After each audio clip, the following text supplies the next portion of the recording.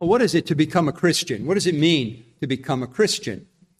I think in the minds of many for several decades and still today, to become a Christian, you simply have to give mental assent to certain propositional statements.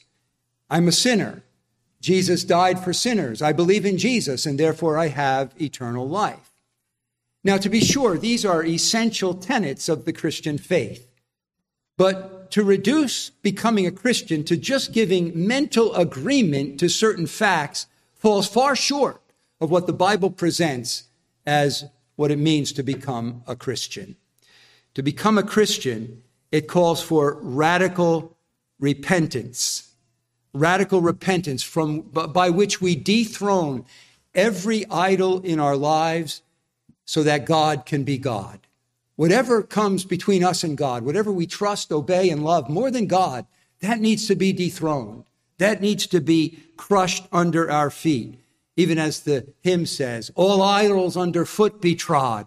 The Lord is God. The Lord is God. Becoming a Christian involves radical repentance. It also involves whole-souled trust in Jesus. A good way to put it is this way: the whole person coming to the whole Christ.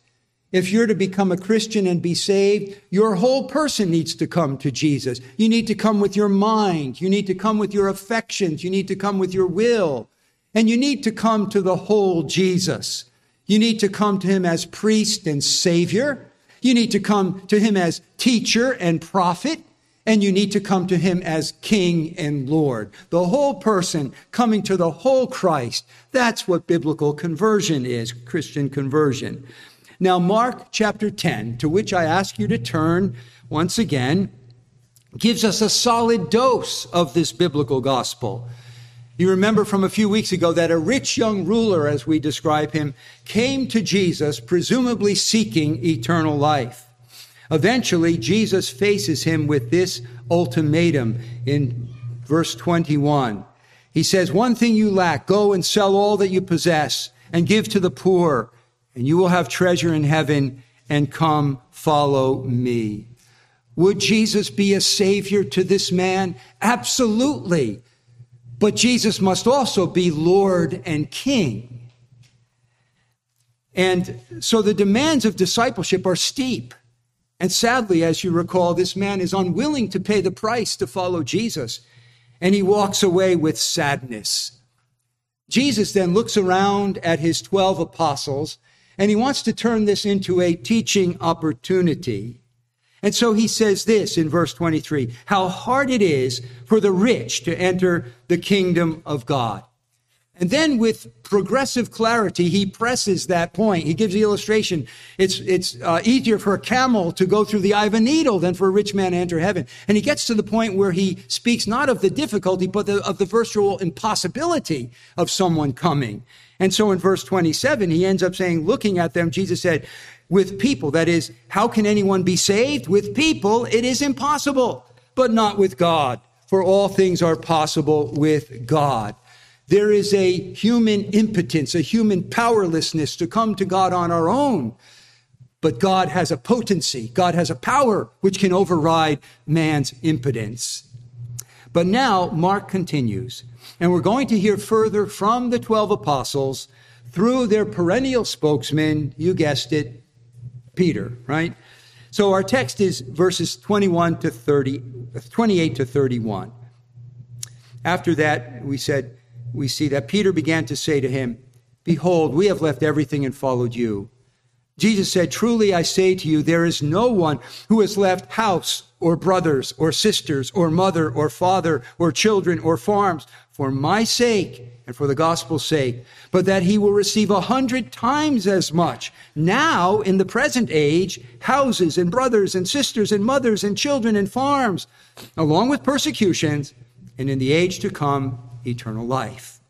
But many who are first will be last, and the last first. Well, from this text, I hope to show you three things.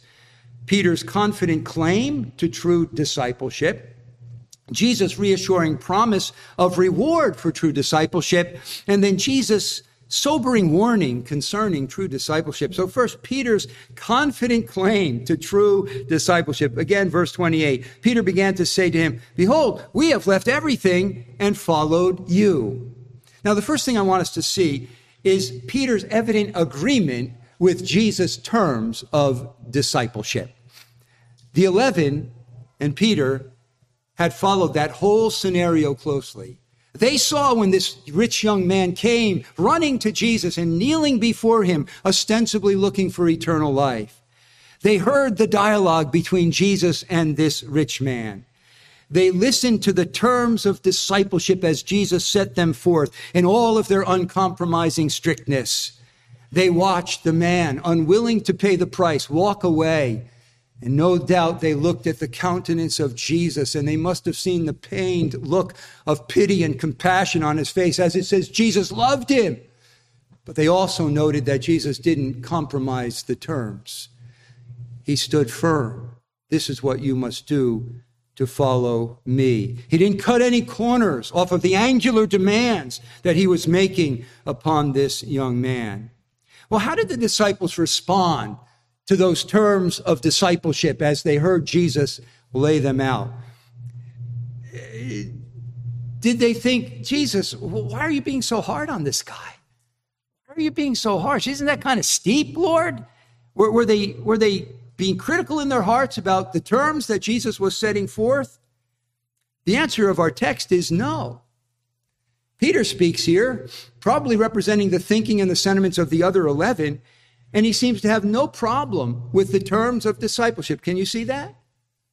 I mean, he's the one who declared Jesus is the Christ, the Son of God. And he probably understood that as the Christ, as the Son of God, he was worthy of the whole soul devotion of his followers. They didn't seem to have any problem with the terms of discipleship that Jesus had set forth. Peter's question was, have I and my buddies here met those terms? And so we see Peter's evident agreement with the terms of discipleship. But then we see Peter's confident assertion that they had met the terms. Again, verse 28, Peter began to say to him, "Behold, we have left everything and followed you." Peter was confident that he and his fellow apostles had met Jesus' terms. He says, "Behold," calling Jesus' attention to them. We, self-conscious, self-confident attention. Us, Lord, look at us.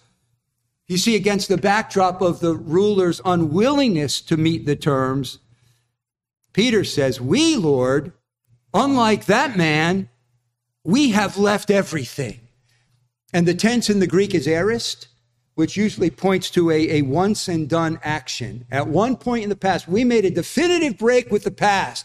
We have left everything once for all and followed you. There, the tense is the perfect tense, indicating an action that begins in the past and continues into the future. We made a definitive break with the past, and we began following you, and we're still following you, Lord. We have left everything and followed you. That was true, wasn't it? Turn back for a few minutes to chapter 1, where we have the call of the apostles, verse 16. "And as he, Jesus, was going along by the Sea of Galilee, he saw Simon and Andrew, the brother of Simon," that was Peter, "casting a net in the sea, for they were fishermen. And Jesus said to them, 'Follow me, and I will make you become fishers of men.'" Immediately, right? One of Mark's favorite words, used 43 times, immediately. They left their nets and followed him. Going on a little further, he saw James, the son of Zebedee, and John, his brother, who were also in the boat mending the nets. And immediately he called them. They left their father, Zebedee, in the boat with the hired servants and went away to follow him. When he called, they left immediately. They forsook their father, their extended family, their business, all for the sake of Jesus. So Peter's statement is true. They had left everything to follow Jesus. They had turned their backs on all that was familiar and comfortable and established as the necessary requirement for following Jesus. Though the rich man was not willing, Peter is saying, we have been willing. And so his question is, okay, Lord, we've been willing, unlike this man, what's in it for us? And so consider next in the outline, Jesus reassuring promise of reward for true discipleship. Verses 29 and 30.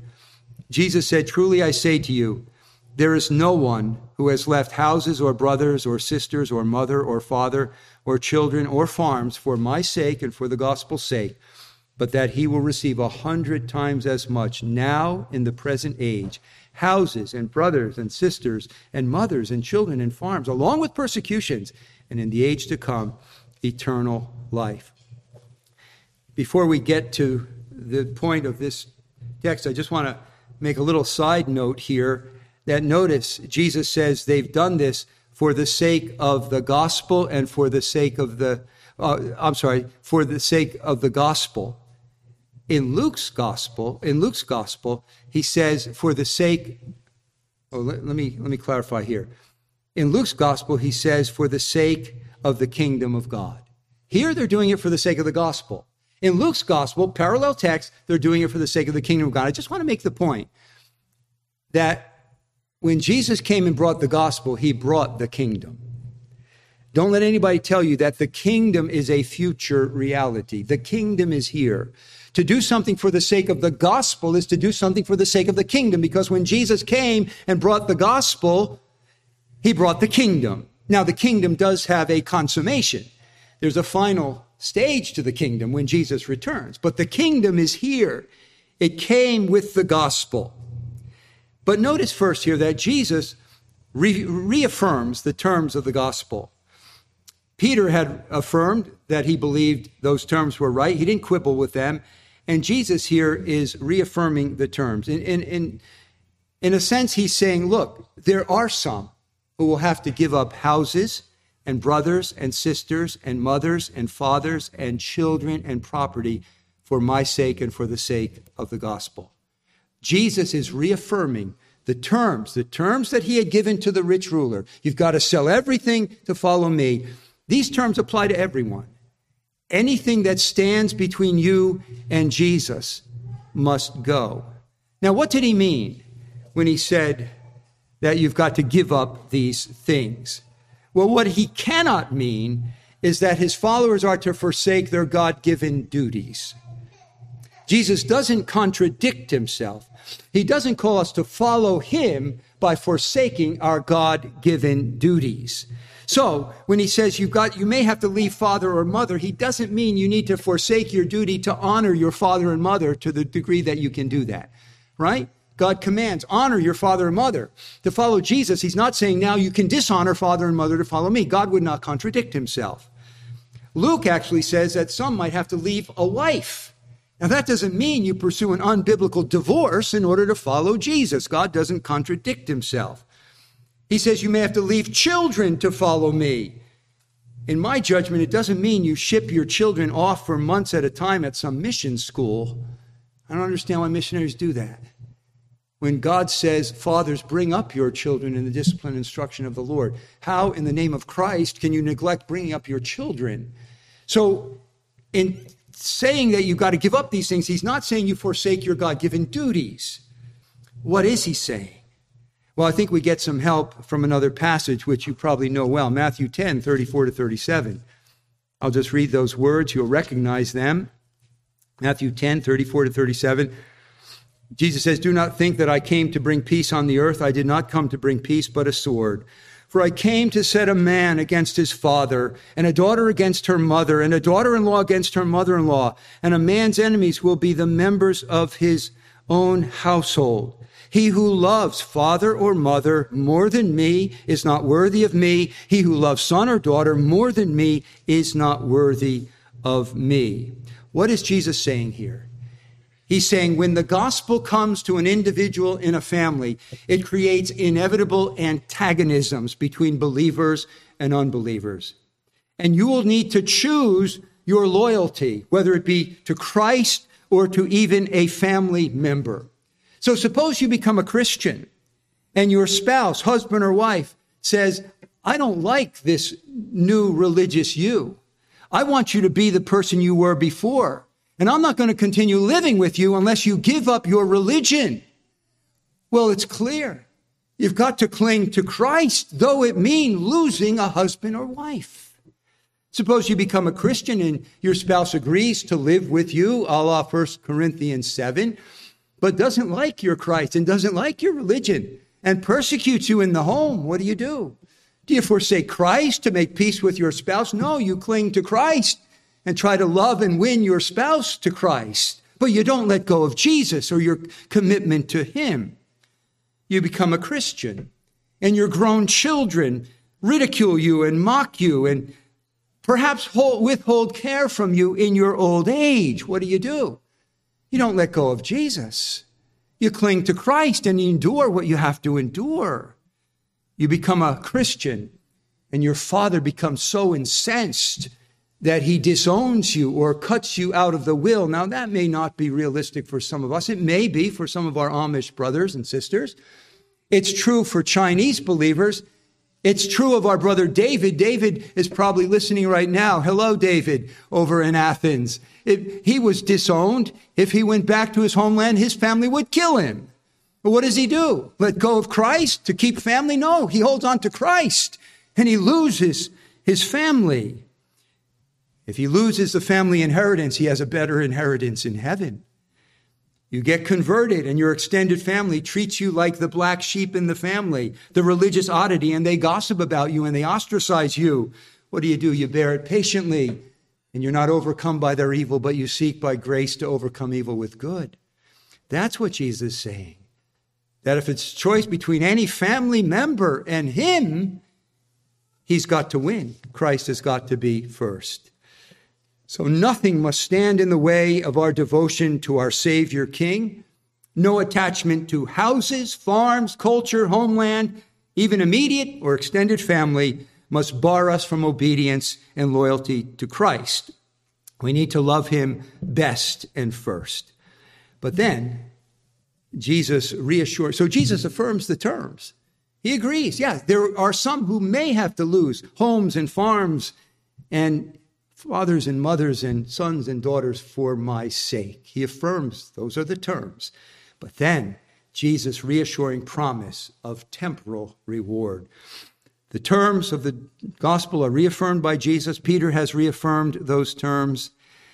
Jesus, in effect, is saying, yes, Peter, these are the terms. You got it right. You left everything. You were right to do that because those are the terms applicable not only to this rich man, but to everyone. But now Jesus speaks approvingly of what Peter and the 11 have done. And he gives them this reassuring promise. Jesus said, truly, I say to you. And when he says truly, he's underscoring it like I really mean this. When he says truly, truly, I mean, that's a double emphasis. But he puts the truly there, truly, amen, in the Greek, from which we get amen, truly, amen. I say to you, there is no one who has left houses or brothers or sisters or mother or father or children or farms for my sake and for the gospel's sake, but that he will receive 100 times as much now in the present age, houses and brothers and sisters and mothers and children and farms, along with persecutions, and in the age to come, eternal life. So Jesus promises a reward. When will this reward come? When will this recompense come? Well, in eternity for sure, but he says it begins right now, in this present age. And let me just say as a side note, when you study the New Testament, you find that it breaks into two epochs, this age and the age to come. A little hint, it can very much inform our eschatology. It has for me. There's this age and there's the age to come. This age is called in Galatians a present evil age. It is the age of earthly mortal existence while we are on this present earth. And Jesus says, right now, in this age, this present evil age, there will be rewards for following me.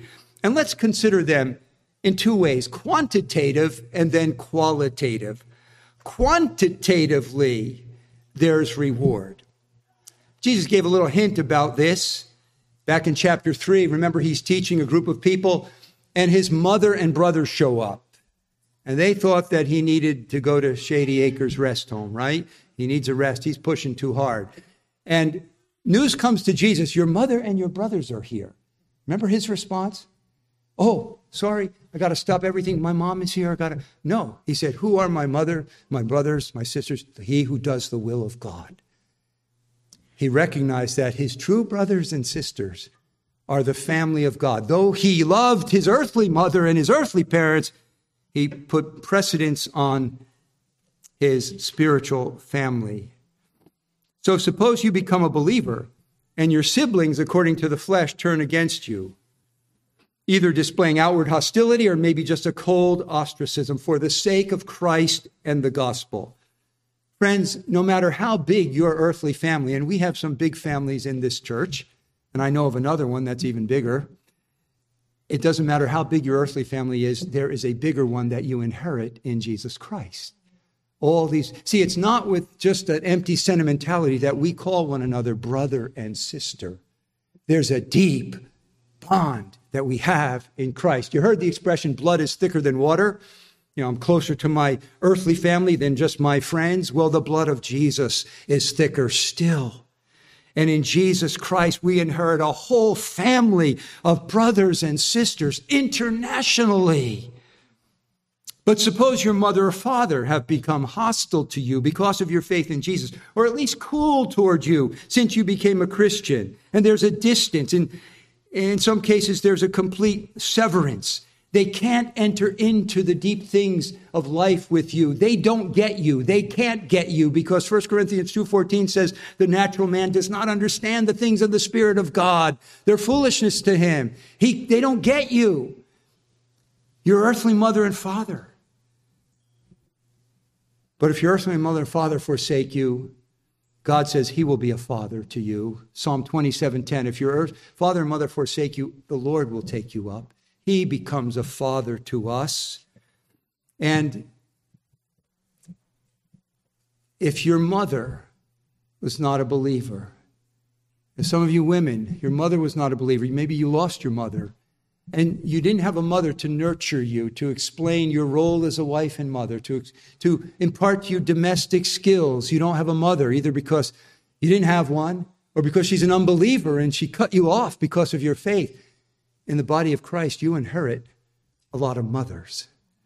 In his greetings in Romans 16, Paul refers to a certain woman as your mother and mine. Now, it's not his earthly mother. Paul was in his 60s, but some dear older lady was treating Paul like a son. Little Paulie. Paulie, I want you to do this. Paulie, make sure you do this.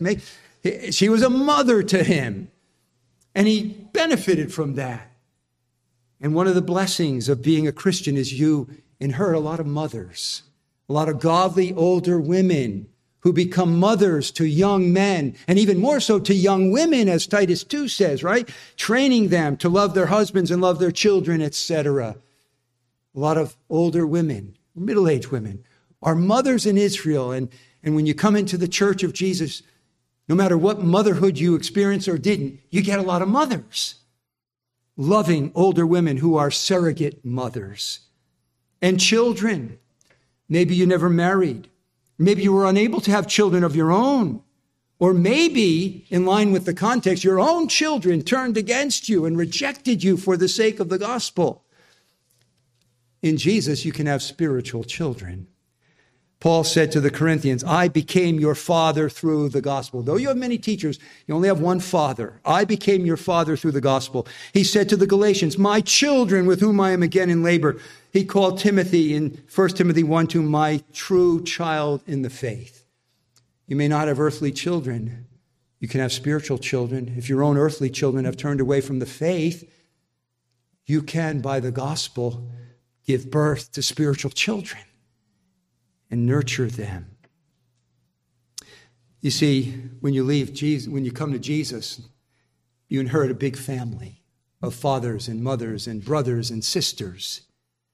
How about houses and farms? Well, we notice that God never cancels out the principle of private property. But in the body of Christ, we see it in the early church, there's a wonderful sharing. Some may be disenfranchised from farms and property as a result of their commitment to Jesus. That happened in the early church, in the infant church. But we read things like this in the early church, Acts 2:45. And they began selling their property and possessions and were sharing them with all as anyone might have need. Still in the early church in Acts 4:34, for there was not a needy person among them, for all who were owners of land or houses would sell them and bring the proceeds of the sales. There's a blessed sharing that goes on in the body of Christ. My wife and I, having been a pastor for over 40 years, we have had numerous occasions when generous benefactors, saints, have given us the gift of a vacation, maybe a home that they owned, or maybe money to get away. We have been blessed that way. We give hand-me-down clothes to our children. When our cars get wrecked or in our shop, we loan one another vans and cars, as you have done generously to us in the last several weeks, with both of our cars getting retrieved next week. But we share with one another. And here's the principle. There's not a needy person among them. The haves supply the have-nots, right? If I have and you need, you have it. There's a sense in which what's mine is yours, what's yours is mine. Not communism. We have private property, but we share with one another. So abundance flows downhill to meet need. And so whatever you lose materially in terms of farms and houses, Jesus makes it up for you in the body of Christ. And so there's an actual quantitative reward that often comes to us. More brothers and more sisters, more mothers, more children, more homes than we would otherwise have. But let us not discount the qualitative benefit, the quality of life benefit to following Jesus. We have texts such as, and I'll read several texts, Proverbs 15.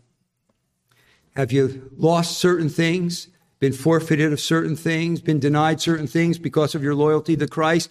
Proverbs 15, 16, and 17. Better is a little with the fear of the Lord than great treasure and turmoil with it. Better is a dish of vegetables where love is than a fattened ox served with hatred. Yeah, you may have forfeited the fattened ox, but who can make up for love as the love that Jesus gives you? In Proverbs 16:8, better is a little with righteousness than great income with injustice.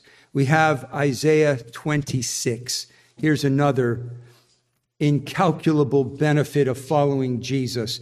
The steadfast of mind you will keep in perfect peace because he trusts in you. And yet Isaiah will later say there is no peace for the wicked. How can you measure the value of the peace you have with God, the peace with yourself, the peace that knows that all is well with my soul? This is incalculable. And so there is not only quantitative benefit, there is qualitative benefit. Paul speaks in 1 Timothy 6 of contentment. The writer to Hebrews says, you joyfully accepted the seizure of your property, knowing that you have a treasure in heaven. And so, whatever temporal loss you are caused to suffer, you have the gain of righteousness and peace and contentment and hope. The priceless treasures of knowing Jesus Christ. He said, I have come that they might have life and have it abundantly. So there are temporal rewards that more than compensate for whatever you may lose in following Jesus. But then Jesus assures Peter and the 11 of the promise of eternal. Oh, before I mention that, let's not forget, he also throws in persecutions, right? You're going to get all these things, brothers, sisters, farms, houses, and persecutions. Now, is that to temper the reward? It's like, well, there's also persecution. There's a downside to this. Well, persecution is certainly painful and it hurts. But it might be that that's even part of the reward because of what the Bible says when you suffer persecution. Matthew 5, blessed are you when men revile you and persecute you and say all manner of evil against you wrongly for my sake. Rejoice and be exceedingly glad, for great is your reward in heaven. For in the same way they persecuted the prophets who were before you. So the persecution is part of the reward. Yes, you have to suffer in the valley of persecution, but your reward is great for suffering. 1 Peter 4:14, if you are reviled for the name of Christ, rejoice, because the Spirit of glory and of God rests upon you. So the persecution may actually involve the reward. But not only are there temporal rewards, but there is the promise of eternal reward. He closes by saying, not only these things, but in the age to come, eternal life. When is the age to come? And again, this should inform your eschatology. There is this age and the age to come. When does this age give way to the age to come? Let me show you a critical text, Luke 20, 34 and 35. Jesus said to them, the sons of this age marry and are given in marriage. That's now. But those who are considered worthy to attain to that age and the resurrection from the dead neither marry nor are given in marriage, for they cannot die anymore. There's this age, we're marrying, we're giving in marriage. Right, Abby, Ben? Getting married, right? Because we're living in this age. But then in that age, the age of the resurrection, when will we be resurrected? When Jesus comes back. It kicks in the age to come. There's this age, and then there's the age to come. And that's talking about eternity. And in eternity, we have eternal life. Now, be sure that eternal life begins right now, right? Jesus said in his high priestly prayer, John 17:3, this is eternal life, that they may know you, the only true God, and Jesus Christ, whom you have sent. Eternal life begins right now. It's a quality of life. But there, Jesus has in view an endless life of bliss and joy. What is begun in grace will be completed in glory. What awaits us in the age to come? As I indicated before, we have only a fuzzy glimpse of the glory that awaits in the age to come. But you've heard me quote often Romans 8:18, all the suffering of this present time is not worthy to be compared to the glory that shall be revealed in us. And Revelation 21 gives us a clear glimpse of what awaits us. Revelation 21, 3 and 4. And I heard a loud voice from the throne saying, behold, the tabernacle of God is among men, and he will dwell among them, and they shall be his people, and God himself will be among them, and he will wipe away every tear from their eyes. And there will no longer be any death. There will no longer be any mourning or crying or pain. The first things have passed away. Friends, the promise of a blessed eternity is enough of a reward to keep us going in this life. And it has sustained the martyrs throughout the centuries. But the third point we must cover is this. Jesus' sobering warning concerning discipleship. He promises reward in this life and in the life to come. But he ends by saying, but many who are first will be last, and last first. Isn't that curious? He said that in different places, and it must be understood in its context. In this context, it seems to be a sober warning. Notice, but, Peter, there's great reward now and in the age to come. But, Peter, many who are first will be last, and the last first. What does he mean?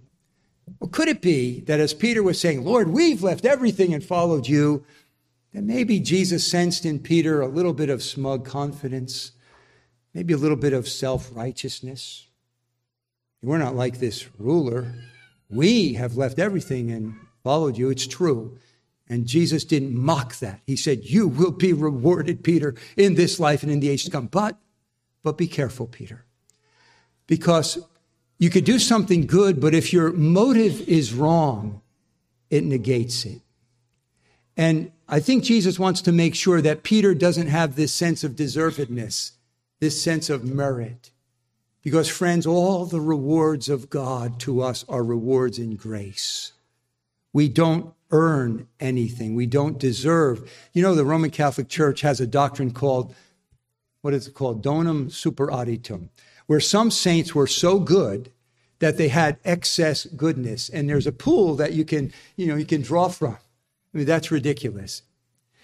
Luke 17:10 says, the servant, when he has done everything, has done only what was expected of him. God owes us nothing. But the glorious thing is he gives us rewards, but they're rewards of grace. They're not because we earned it. He could give us nothing and it would be just.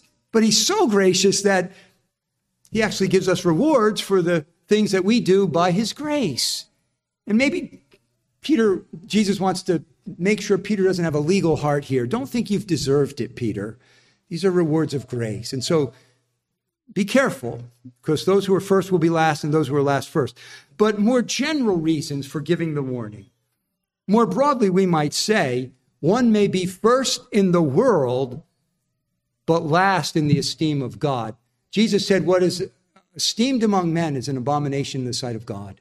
In other words, what the world esteems and what God esteems are two different things. And you may be first in the world, esteemed by the world, but last in God's esteem. Be careful. One may be first in time, but last in the quality of their service. Paul refers to himself as born out of due time. He wasn't one of the 12, right? He came to the party late as an apostle. But he could say in 1 Corinthians 15:10, I worked harder than all of them. Yet not I, but the grace of God with me. Those who are first in time may be last in the quality of their service. You may be first in privilege, but last in faith. The Jews were to receive the gospel first, right? As one of my college Bible professors said, it was a matter of missionary logic. They were the ones who would make sense of the gospel and believe it. So the gospel was to the Jew first. And yet God has populated his church mainly with Gentiles. You may be first in privilege, but last in faith. You may be first in gift, but last in reward. The measure is not how much gift you've been given, but what you do with your gift. When Jesus gives the parable of the talents, he gives 5 to one, 2 to another, 1 to another. The important thing is not how much gift you get, but what you do with your gift. Do you invest your gift? Do you multiply your gift? A person may be first in gift and last in reward.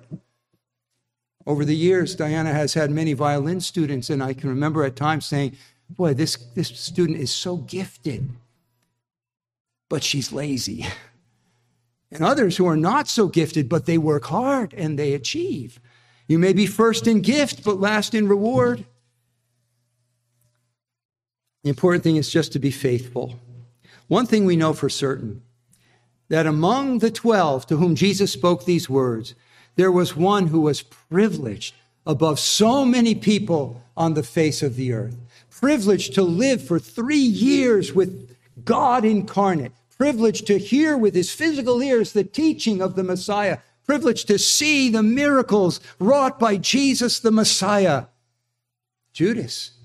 And yet he would end up in hell. First in privilege. Oh, but last. And there was another one who was not part of the band of the 12. He was untimely born. Came to the party late, and yet could say, I worked harder than all of them. And was no doubt commensurately rewarded. Brothers and sisters, a few applications, and then we're done.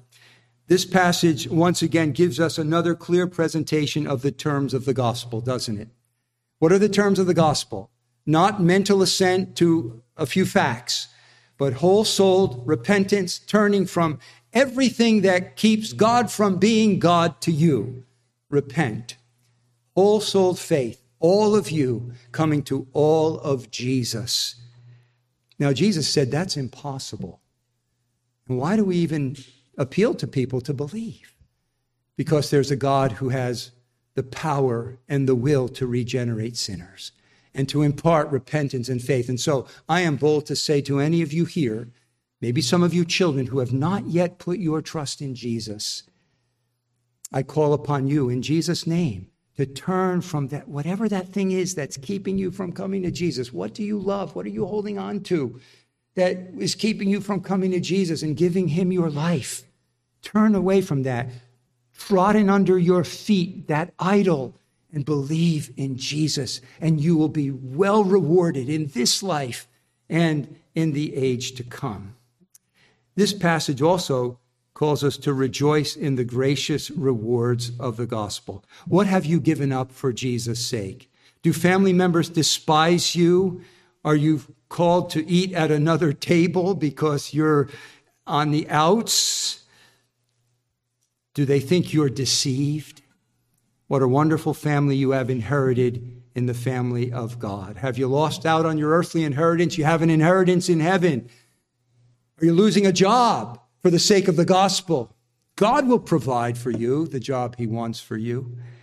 Whatever losses and crosses we are called to bear in this life, Jesus will more than make up for it in this life and in the life to come. Heaven will be worth it all. Is it the old Bill Gaither song, when it will be worth it all when I see Jesus? And then thirdly, this text also gives us a challenge to consider. Some of our brothers and sisters lose their family. They lose mother and father. They lose brother and sister for the sake of following Jesus. Jesus promises to make it up to them in the church. That means we need to be brothers and sisters to those whose earthly brothers and sisters have cut them off. Some of you older ladies need to be dear mothers in Israel, mothers to those young women who have lost, because of the gospel, their earthly mothers. We need to be godly mothers and fathers, or maybe sons and daughters to those whose own sons and daughters after the flesh have rejected them. We have the privilege of being the family of God and being part of the recompense that Jesus promises. And then one other application is this portion of Scripture gives us reason to pause and reflect on our lives. Make sure we are not one who appears to be first, but will end up last. Don't trust in where you stand in the world, because that's no measure of your status in the kingdom of God. You may have possessions and power and prestige and popularity in the world, and yet not be esteemed by God. Pursue the things that God esteems and will reward: humility, servanthood, unselfishness, the fruit of the Spirit, love, joy, peace, patience, goodness, kindness, faithfulness, self-control. Don't trust in your years as a Christian. You may be first in time, but last in reward. Just because you've been a Christian many years, how have you been using your gifts for Christ? Has your zeal for Christ waned in later years? Has your service for him trailed off? Are you coasting into heaven? Christians don't coast. We don't retire from the Christian life. We want to go hard to the end. Just because you've been a Christian for a long time, what is the quality of your service for Christ? Don't trust in your privileges. Jesus said, to those to whom much has been given, of them much will be required. Don't trust necessarily in your zeal. You can be going 100 miles an hour, but if you're going in the wrong direction, it doesn't help. And Paul speaks in Romans 10 of a zeal without knowledge. Have zeal, but make sure your zeal for Christ is informed and directed by his word. And don't rest in your giftedness. You may be greatly gifted, but what are you doing with your gift? It doesn't matter if you're a 5-talent, 2-talent, or 1-talent Christian. The ultimate determiner of reward will be how faithful were you to use your 5 talents, your 2 talents, your 1 talent. And so use your gift well to build up the body of Christ and to win the lost. And finally, these words guide us in how we should look at others. There may be many who appear to be running first who will end up last. I dare say that there have been many eloquently gifted preachers who have proven to be immoral hypocrites. They appear to be first ranked, and they end up last. But perhaps a dear wife or husband, caring for an ailing spouse or child, hour after hour, day after day, year after year, may end up first in the final day. Let's pray.